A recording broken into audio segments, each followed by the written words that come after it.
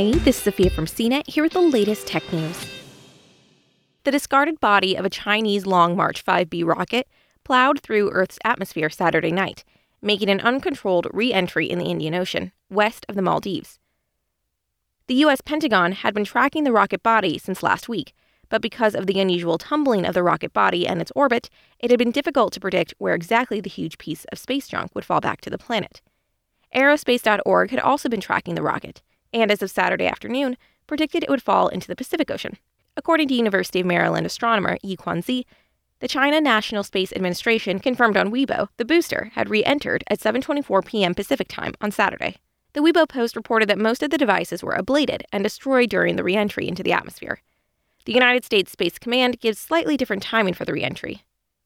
It states the Chinese Long March 5B re-entered over the Arabian Peninsula at approximately 7:15 p.m. Pacific time on May 8th.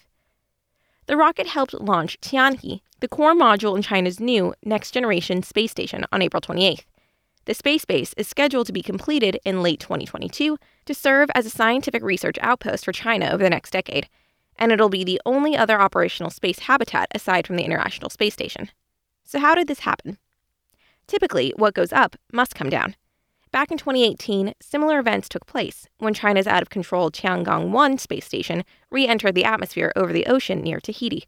No one was injured, and the debris either burned up or found a new home on the floor of the South Pacific. When space agencies launch large rockets, they typically don't reach orbit. They're designed to fall back into the ocean. Other times, rockets and satellites have built-in mechanisms to deliberately deorbit them and guide them back to Earth safely. Many have been deliberately tossed into the so-called spacecraft cemetery, a huge uninhabited area of the Pacific Ocean. It's one of the furthest locations on the planet from any land. The rocket that carried Tianhe made it into orbit, and once its engines shut down, was captured by Earth's gravity. Drag on the rocket sees its orbit slowly decay. Each rotation around the Earth brings it closer to a point where it ultimately slams into the atmosphere at speed, or re-entry, and burns up. However, it's not just about what comes down. Space junk, discarded rocket boosters, scraps of metal, and defunct satellites can remain in orbit for years, even decades. Almost 3,000 satellites are in orbit and remain in operation, but almost 3 times that amount are defunct.